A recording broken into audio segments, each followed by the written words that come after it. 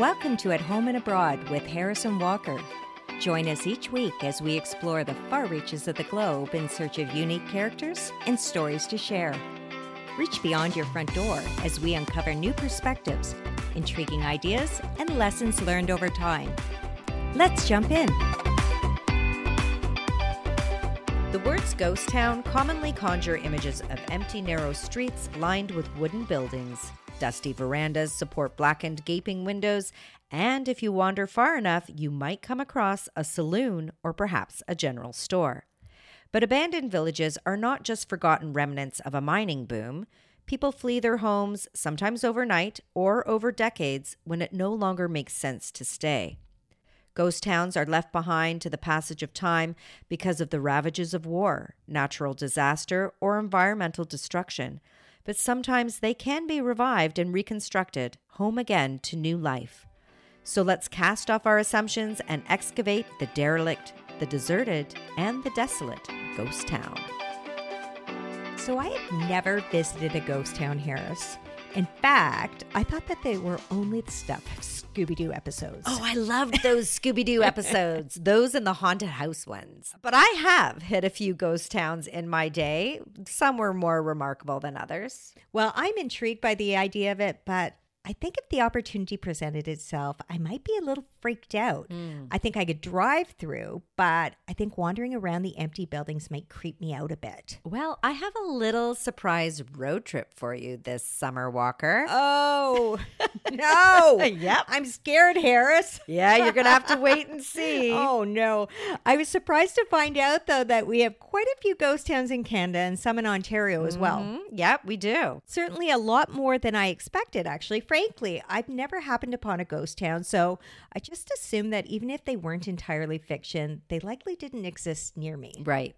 In fact, according to the Ontario Ghost Town website, as of 2019, over 200 ghost towns were identified, including some with minor populations. So how is a ghost town if it has a minor population? Right. I was thinking actually the same thing. I came across a few definitions of a ghost town. I think the most commonly understood definition is an abandoned village, town, or city, usually one that contains substantial visible remaining buildings and infrastructure, such as roads. However, some say that a ghost town could also be a town with few or no remaining inhabitants.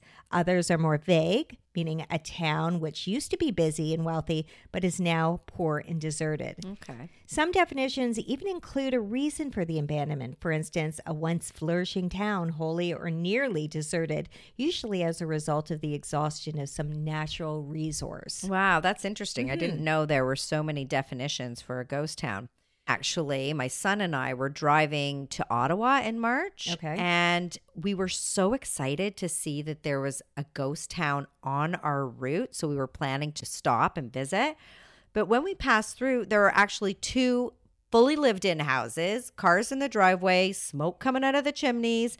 There were no derelict buildings whatsoever. Apparently, there were some foundations you could maybe try and find under the snow, but anyway, we were quite disappointed, but we still laugh about it today. Well, maybe all but those two left. Right. Often populations of towns dwindle because of a lack of local employment. Either a natural resource dried up or a factory closed or something made the place unlivable. Right, like Love Canal, New York. Do you remember that, Walker? I do. That town was impacted so terribly and tragically by a local chemical waste dump in the 1970s. So I think there are actually a few people living there now, Harris, but it wasn't even safe to visit, in my opinion, way back when. No. The majority of ghost towns that I came across, though, were fishing villages that suffered during hard economic times or mining towns that were mined dry. Right. A lot of those empty outport villages in Newfoundland. No work, no livelihood, no residents. Right. Bannock in Beaverhead County, Montana, which was the capital of Montana for a short while, was founded in 1862. The population declined after the easily accessible ore had been mined in 1870. By 1940, the town had been abandoned. And another example, like Bodie in Mono County, California, is one of the oldest ghost towns in the United States, established in 1859. After gold was discovered, the area experienced a boom in the 1870s, but it was downhill from there and eventually abandoned in 1942. So that took some time, like 70 plus years. But in some instances, the transition from thriving to desolate can be quite quick and not necessarily for economic reasons, right? Oh, definitely. War and civil unrest are two major contributors to the formation of ghost towns. In the 1970s, the Varosha section of Famagusta in Cyprus was a major global tourist destination, drawing top-shelf celebrities. But when Turkey invaded Cyprus in 1974 and the Greek and Turkish conflict began, 15,000 inhabitants were forced to leave. And they left Harris in such a hurry that they left behind valuables. Oh. It is my understanding that since 2020, a small portion of Varosha can be explored. The rest is fenced off and out of bounds to everyone except primarily the military. And according to an article on the history website, 6 Famous Ghost Towns and Abandoned Cities, it's described as a crumbling ghost town with trees growing out of the floors of restaurants and homes. And bell-bottom pants Harris you can see hanging in the store windows, and 1974-era cars still parked in car dealerships. Wow, that's kind of cool, eh? It would be really odd but neat to witness that site frozen in time. I agree. Natural disasters as well can create conditions for a ghost town. One of the best examples of this is Krakow, located in southern Italy. Krakow is an old town which dated to the 8th century BC. At one time, it had a university, churches, even a watchtower and a monastery. It was quite a dense town, though, and prone to landslides, flooding, and earthquakes. And to look at the photos, it's really surprising, actually. All the buildings are built on top of one another. Oh, yeah, wow. It's really dense, really quite attractive, but it's not surprising that it suffered over time. Right. That sounds like it would be dangerous, though. It does. Many of the people fled that volatile area and emigrated either to nearby towns or to the U.S. And today, the city is locked and can be toured only with a guide. 35 visitors are admitted at a time, and you must wear a hard hat because of falling debris. That sounds fascinating. I think I might have to look into having a little visit. Well, there you go. Krakow has even been used for the backdrop of movies like The Passion of the Christ and also Quantum of Solace. That doesn't surprise me. There aren't too many places on Earth that can give that ghost town vibe, except for ghost towns. Right. So natural environmental issues can force people to vacate, but what about unnatural disasters? Yes, similar to the Love Canal in Giamana, Romania, where 400 families resided until 1978, the dictatorship decided to use the valley as a runoff basin for toxic waste for the nearby enormous copper mine. Nice. Apparently, most of the families were promised this huge payout to leave, which didn't materialize as promised. Some townspeople ended up staying and just moved to higher ground. Perhaps not a great decision, however. Giamana has been called one of Europe's worst ecological disasters, Harris. Apparently, a poisonous lake is growing in bows of very unnatural colors, red, orange, and sometimes turquoise. Not what you want to see in a lake. No. And if you go online, you can see some of these images. They are really quite shocking. That's the expected result of heavy metal pollutants poisoning the soil and groundwater. That's so sad when that's your home. Your description of the lake actually reminds me of the natural luminescent ponds in Dalal, Ethiopia. These salt-covered pools are filled with hot, acidic water, which emits toxic gases. Sounds lovely. Dalal is referred to as the gateway to hell. Didn't we cover the gateway to hell in Ireland already? Yes, in Rathcron. This is another gateway to hell. Ireland's going to have to take it up with Ethiopia to see where it really exists. Well, the reason it's called the gateway to hell is because not only does it offer these lovely water bodies, it's also considered the hottest place on Earth with a daily average high of 105-degree temperatures and 60% humidity. Holy smokes. That's hot. That is hot. In fact, Dalal is considered a ghost town now because it is no longer inhabited full time. Although I can't really imagine why it was ever inhabited. Apparently, there were mining operations there some decades ago. But it is possible to visit, but you will need to travel by camel and hire a guide. Well, we can't have this conversation without talking about one of the most notorious ghost towns on the planet today. I'm talking about Pripyat, the city located near Chernobyl, where the nuclear power plant employees lived and worked. Yeah, I remember the Chernobyl disaster. Do you, Walker? I do. It was so terrifying for everyone on the planet, but especially for the people who lived there, and particularly for those who worked in the plant that day. Well, for those of our listeners who aren't familiar with this event, on April 26th, 1986, the Chernobyl nuclear plant experienced a meltdown, which released roughly 400 times more radioactivity into the environment than the atomic bomb that was dropped on Hiroshima. The radiation spread rapidly around the world. Just for context, Harris, the meltdown occurred at 1 a.m. on April 26, and just 2 days later, the particles were detected as far away as Sweden. Yeah, a fast and very tragic toxic disaster. As I said, not just for the residents of Pripyat, but for the world. Right, it was. And did you know that in recent years, though, Chernobyl and the nearby city have been tourist destinations? I did know this. Dark tourists love that kind of thing. But is it safe to visit, Walker? Well, according to Responsible Travel, Chernobyl is generally considered safe to visit. There are still many radioactive hotspots to avoid, especially within the tighter 10-kilometer exclusion zone. But in most places, you will be exposed to less radiation than you would be on a long-haul flight. Wow. So would you go, Walker? I don't think so. I think I could be talked into it. I've Really? seen footage. Yeah. Are we talking an international road trip now? I've seen footage of the city. It is super eerie. I think I'll pass, Harris. Okay. It is considered to be dangerous to visit on your own and recommended that you join an organized tour so that you know where is and isn't safe. Though nowadays, the war in Ukraine, I expect there isn't many visitors. No, I imagine not. But I'm sure there are people chomping at the bit to go the moment that they're able. Ghost towns are fascinating to so many of us. There are beautiful, picturesque ghost towns, eerie, dismantled villages, and those like Pripyat, which serve as a lesson or memorial for humanity. There's such a variety. I wonder why we're so intrigued by them. Maybe it's the ghost in the term ghost town.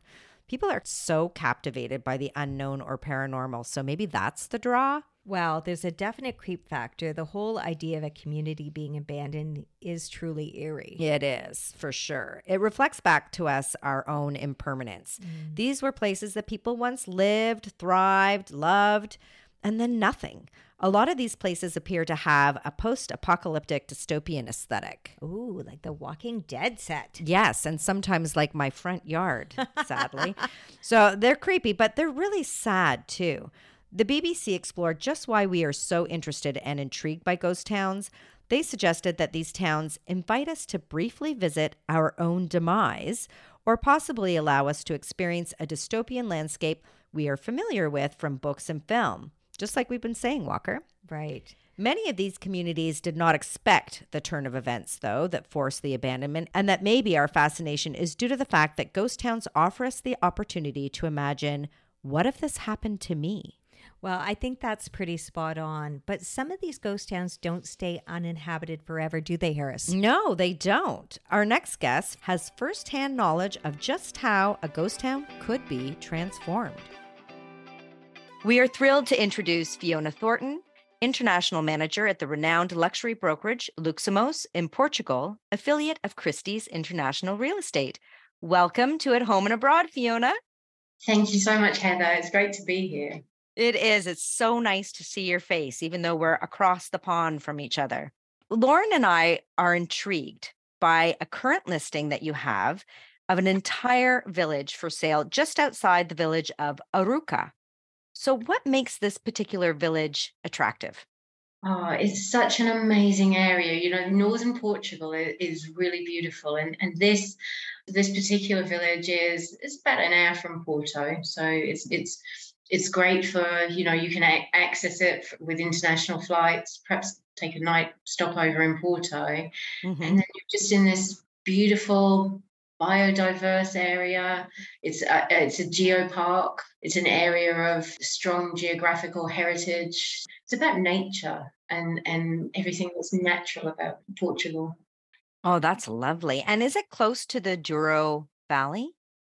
Yes, it's not too far away from the Douro Valley. It's closer. So the Paiva River is more local, and there are wonderful walkways along there. They've built these raised wooden walkways so people can do hikes, they can do cycling in the area, mountain biking, and they're not having an impact on the ground. Oh, that's lovely. That is lovely. There's even some very scary bridges. So we have the longest, or one of the longest in the world, a pedestrian suspension bridge. Oh, I'm not sure I'm game for that, Fiona. No, because it's built as a metal frame, so you can see straight down. Oh my gosh. Well, maybe some of our listeners are keen, but I might just go for the raised walkways and use my own 2 feet on the solid ground.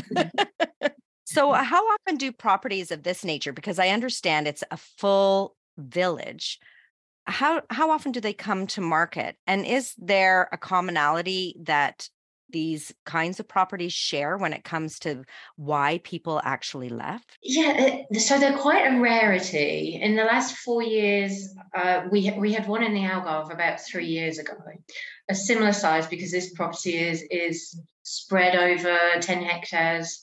There are 11 houses there, and in times gone by, 14 families used to live there. Okay. But what's happened is, as education became quite important and people started to go to college and university further away from home, and then for work, people just naturally started to move out of little villages like that. Right.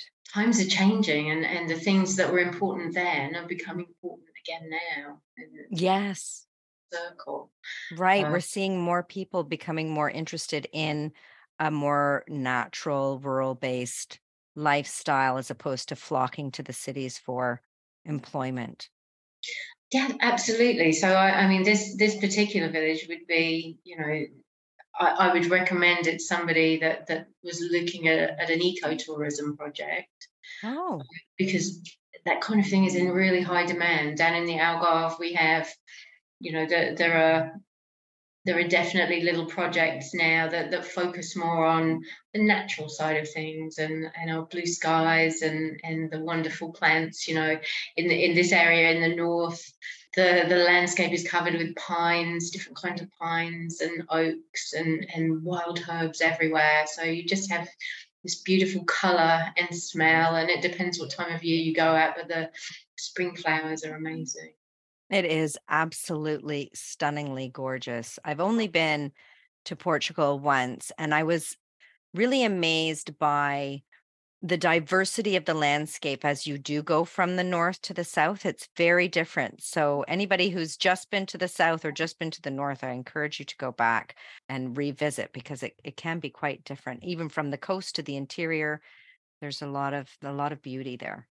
There's a road that runs almost north to south called the N2, and it's a little bit of a tourist attraction in the same way that Route 66 is in the US, and Oh, so you have these wonderful historic hotels to stay in on your way either up or down the country, and there's a big focus on local gastronomy and industry, and the things that the local villages make. And so Aruca is very close to this road, so you could sort of integrate that in a grand tour of Portugal and just get to know all of our the wonderful forests that we have. yeah. And that kind of connects too to what you mentioned before about this village would be excellent for an ecotourism venture.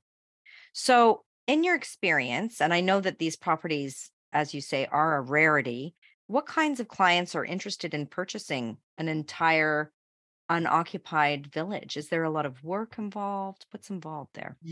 I think there would be quite a lot of work involved, and at the moment, the inquiries that we've had have mainly come from Europeans, a couple of North American inquiries as well. But it needs to be somebody with that energy and that mindset to put something back to its natural state. Mm.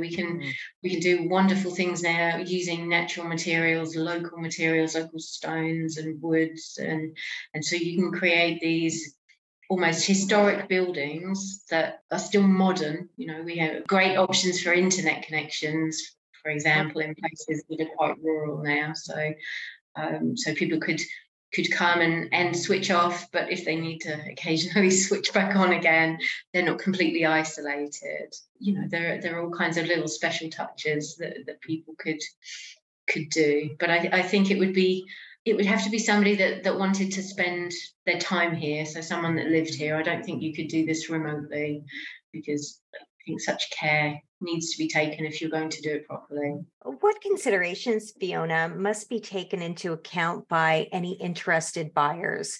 For instance, is it a different process for international parties?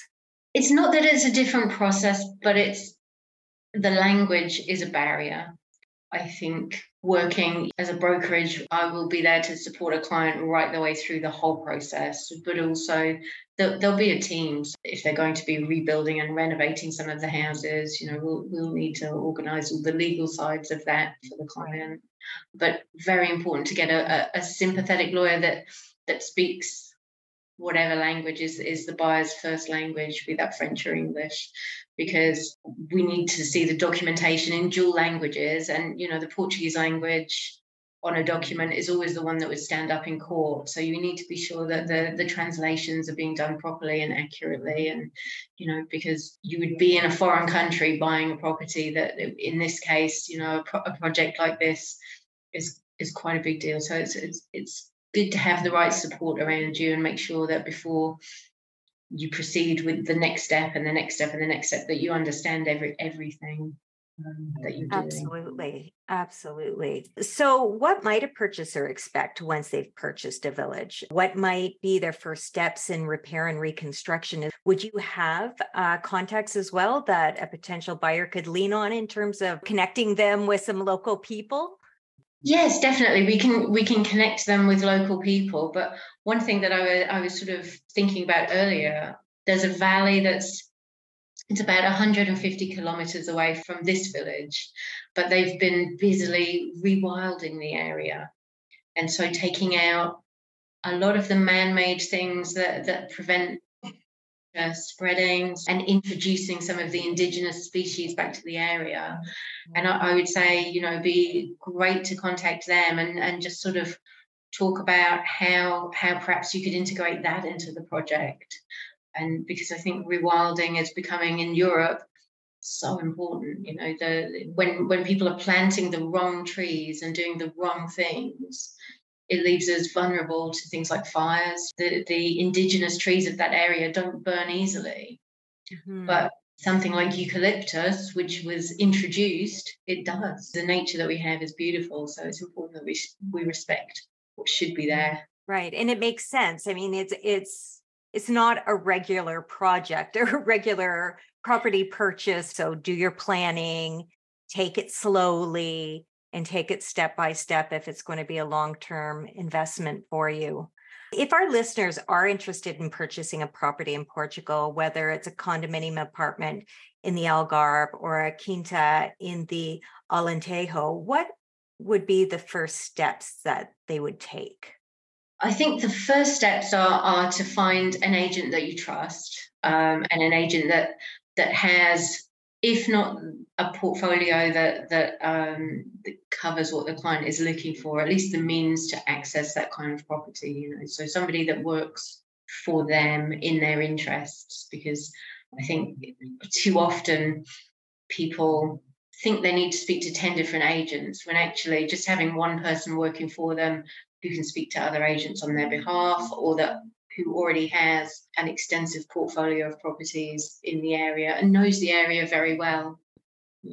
For me, I find when I'm speaking with clients, especially when, they're from an English-speaking country and they find it a relief. I understand all of the nuances of what they're looking for, and I can get that for them and make their dreams come true. That's the part of my job that I love the most, is making sure that we take the wish list and we increase that. We don't sort of look at what we have to remove for them to make the purchase. We add to it, and that's really important. So absolutely. And you're not brand new as well to the area as well. You've been there quite a while, so I have. Yeah. So this time I've been here 6 years, but altogether it's about 14 years. Wow. So, yes, and also a good legal team, because I think it's actually good to have a lawyer in place before you start looking at the property, because so often people don't understand the buying costs and that process. And although I remain involved in that, and here in our offices in the Algarve, we actually have somebody that will support them on the legal side along with their lawyer. But everybody needs an independent lawyer to go ahead with a purchase. And so it's good to at least have done a video call with them before they arrive.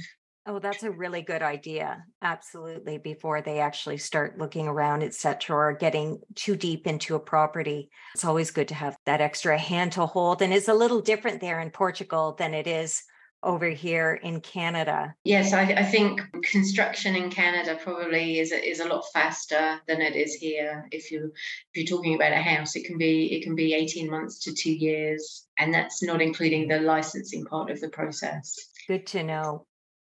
Well, this actual property, it reminds me of one a family friend had when we were talking about the eco potential here.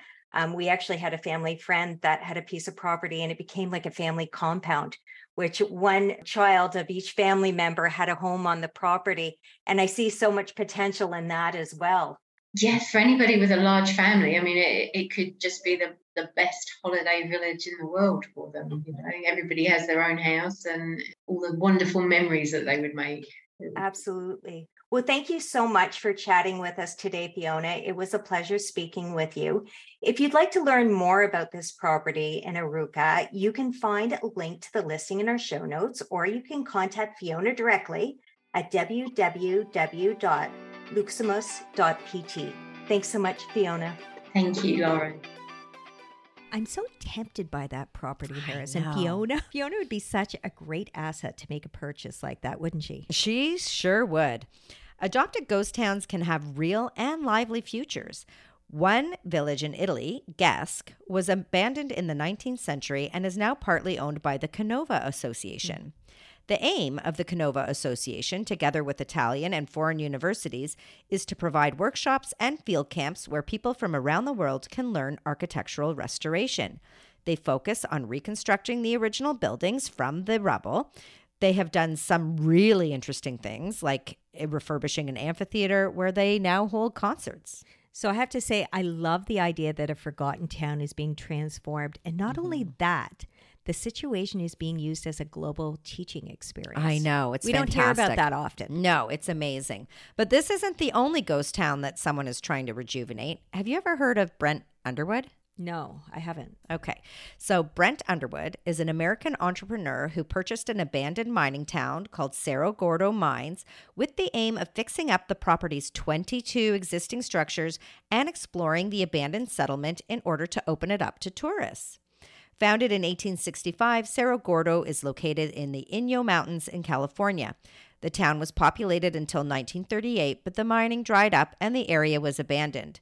At its height, the town had quite a reputation, Walker. Ooh, what kind of reputation? I know. As reported by Vice, who interviewed Underwood, law enforcement steered clear of the 5,000 resident town where shootouts were frequent and there was around at least one murder a week. Wow. A lovely reputation. Mr. Underwood claimed that a building that was recently burnt had bloodstains left behind after a man was killed on the saloon floor, and holes in the buildings are evidence of this sordid history. Wow. That's pretty neat. I mean, not the murder, but everything else. How much did he spend on the town? So he purchased the 360-acre property in 2018 for $1.4 million US. Okay, well, that sounds reasonable, but quite an ambitious project, too. I'd say, and it is very isolated. It's reportedly 30 miles to the closest grocery store, and the reconstruction is slow going. What is kind of neat is that Mr. Underwood lived in the abandoned town throughout the whole pandemic, refurbishing it. Can you imagine? It's like isolation on top of isolation. Yeah, with that violent history, I would think that Cerro Gordo has some resident ghosts who I would not want to isolate during the pandemic with. Not part of your bubble, Walker? No, not in my bubble. Funny you say that. Brent Underwood does say that his experience at Cerro Gordo has made him believe in ghostly beings. Ha! thought so.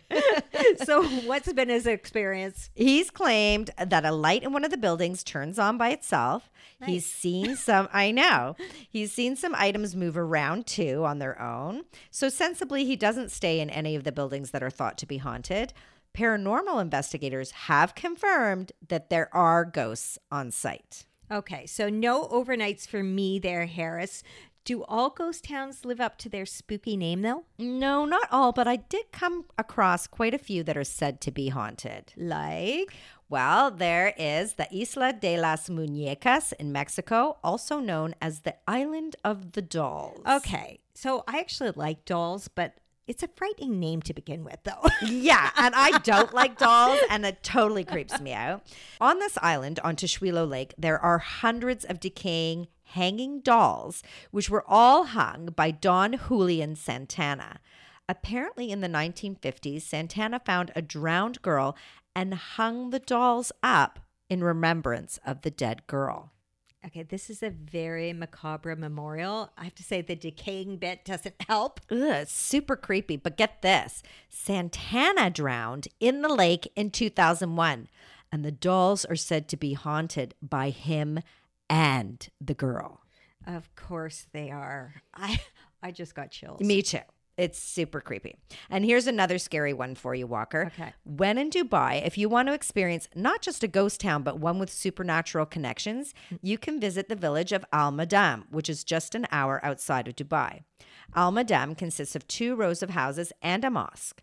The inhabitants left in a hurry, leaving all of their possessions behind and their doors open. So in a big rush. There are a few sensible theories behind the rapid evacuation, like sandstorms and that kind of thing. But one theory claims that the residents left because an evil jinn named Dawais with cat eyes and machetes for hands haunts the village. Oh, I don't like the image that calls Me up. neither. Very Edward Scissorhands-ish. Yes. Very, very scary. I hear that even Pripyat has a ghost. Oh, really? Yeah, apparently a nuclear physicist could hear someone screaming to be rescued inside the power station, and random things turn on and lights turn off. Well, being the site of such devastation, it doesn't surprise me that anguished spirits might linger there. But I do have one more for you, Walker. Okay, so where are we going now, Harris? Sometimes I feel like our podcast is a little like Where's Waldo? Where in the world are Harris and Walker now? I love it. Now you've got me thinking of bobblehead figurines with us in toques. Ah, very Canadian. Very Harris. Canadian. Everyone should know their roots, Walker. I'm taking the tale back to North America now. It's St. Elmo, Colorado was once a mining town and home to 2,000 people. It wasn't a huge place, but by 1930, there were only 7 residents left who ran the hotel and the general store. Okay, 2 very important services. Right. But listen to this. St. Elmo, one of the best preserved ghost towns in Colorado, is also said to be one of the state's most haunted places. It was the ghost of Annabelle, daughter of Anna and Anton Stark, who ran the local hotel, among other businesses in town. Despite the town's population dwindling to almost nothing over the decades, Annabelle and her brother stuck it out in the hotel without electricity or running water as the town crumbled about their ears. Apparently, they were also filthy and never bathed, which might have something to do with the lack of running water. It was said that they were eventually removed to a mental institution for their safety, and Annabelle died shortly after her release. Strange things have been reported at this hotel site. Doors slamming, figures in the window, and even old Annabelle has been spotted walking around protecting her property.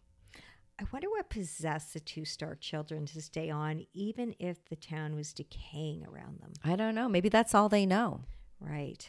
But these ghost towns do deteriorate without the care and attention of their human inhabitants rather drastically. Mm-hmm. One of the most beautiful abandoned towns is located in Turkey, overlooking a bay on the one side of the village and a valley on the other. Kayakoy was emptied in 1923 as a result of a population exchange between Greece and Turkey. The area now comprises of 350 abandoned homes and 2 churches, all of which have suffered due to the harsh weather. Kayakoy has been adopted by UNESCO as a World Friendship and Peace Village. I've seen images of this village, and it really looks like a nice place and an interesting place to wander. It does. There's also a private museum there too. So if you're interested in dropping by there, Harris, be sure to stop in. Okay, noted. It's amazing how quickly Mother Earth reclaims what's hers, though, isn't it? Mm-hmm. We build these cities, towns, and villages and think they're permanent, but in no time at all, Mother Nature takes over once again. That's right. Like Hutuan Village, which Life magazine called the Emerald City. Hutuan Village on the island of Xingshan, 64 kilometers east of Shanghai, was once a fishing village of 3,000 people. Originally built in the 1950s, the village was abandoned by most of its residents in the 1990s, but since then, the entire village has been completely covered in vines. It's become a favorite tourist destination on account of its natural beauty, but it can be a little tricky to get to. There are a few people who still live there who make their livelihoods as tour guides, charging admission fees and selling water to those determined tourists who do find their way. Well, that makes sense. It's important not to let these towns and villages just crumble into obscurity, though, isn't it? Mm-hmm. So many have historical importance. Some are even identified as UNESCO World Heritage Sites. Mm-hmm. One of the coolest historical abandoned places I've visited was an island off the coast of Crete called Spinalonga. Mm-hmm. Spinalonga was a leper colony in the early 1900s and was actually one of the last active leper colonies in the world. This beautiful little island's inhabitants formed their own community with a theater, cinema, they had whitewashed homes, and wandering the streets there, you could really feel the life it once held. Once a cure was found, though, for leprosy, the population dispersed, but you can still visit it by boat from Crete. It even has the ruins of a 16th century Venetian fortress, so it's pretty cool. How we humans have managed disease over time really is fascinating, though often cruel. Yeah, but nothing is as cruel as the legacy of war and the atrocities committed in the name of a state. Last summer, my family and I visited the town of Oradour-sur-Glane in the southwest of France. This peaceful town was invaded by the Nazis on June 10th, 1944, killing 643 people. Only 7 escaped. Somehow, 15 other residents also managed to avoid the massacre. But the Nazis burned people to death in the church, and they just shot people on the streets wherever they found them. It was total madness. Oradour-sur-Glane serves as a national monument today and a reminder of the atrocities committed by the Nazis. As you walk through the shells of the buildings, the rusted cars that are in people's driveways, and even the steel frames of beds, chairs, pots, pans, other household items, it just slaps you in the face with the grim reality that took place there. It's really an important pilgrimage to make. Well, I will have to agree with you there, Harris. I will take your advice and make it a point to go. Yeah, you won't regret it. Another site worth mentioning is Hashima Island, otherwise known as Battleship or Ghost Island in Japan, which is another UNESCO World Heritage Site. This tiny abandoned island was once home to a very densely built population, having had its start as a coal mining community. Hashima Island serves as a testament to Japan's rapid industrialization, but also notably as a stark reminder of war crimes committed there. It was a site of forced labor prior to and during World War II. You can join a tour if you want with advanced reservations. We must really do what we can not to repeat the mistakes of past generations, Harris. Mm-hmm. Traveling to these sites, educating ourselves and others, this can all really make a difference. Thank you for joining us at Home and Abroad with your host, Harrison Walker. If you enjoyed this episode, we would really appreciate it if you would rate and review our show. It helps us grow and expand our reach. Subscribe to follow us each week as we continue the conversation. You can also say hi to us on Instagram at Harrison Walker. We would love to hear from you.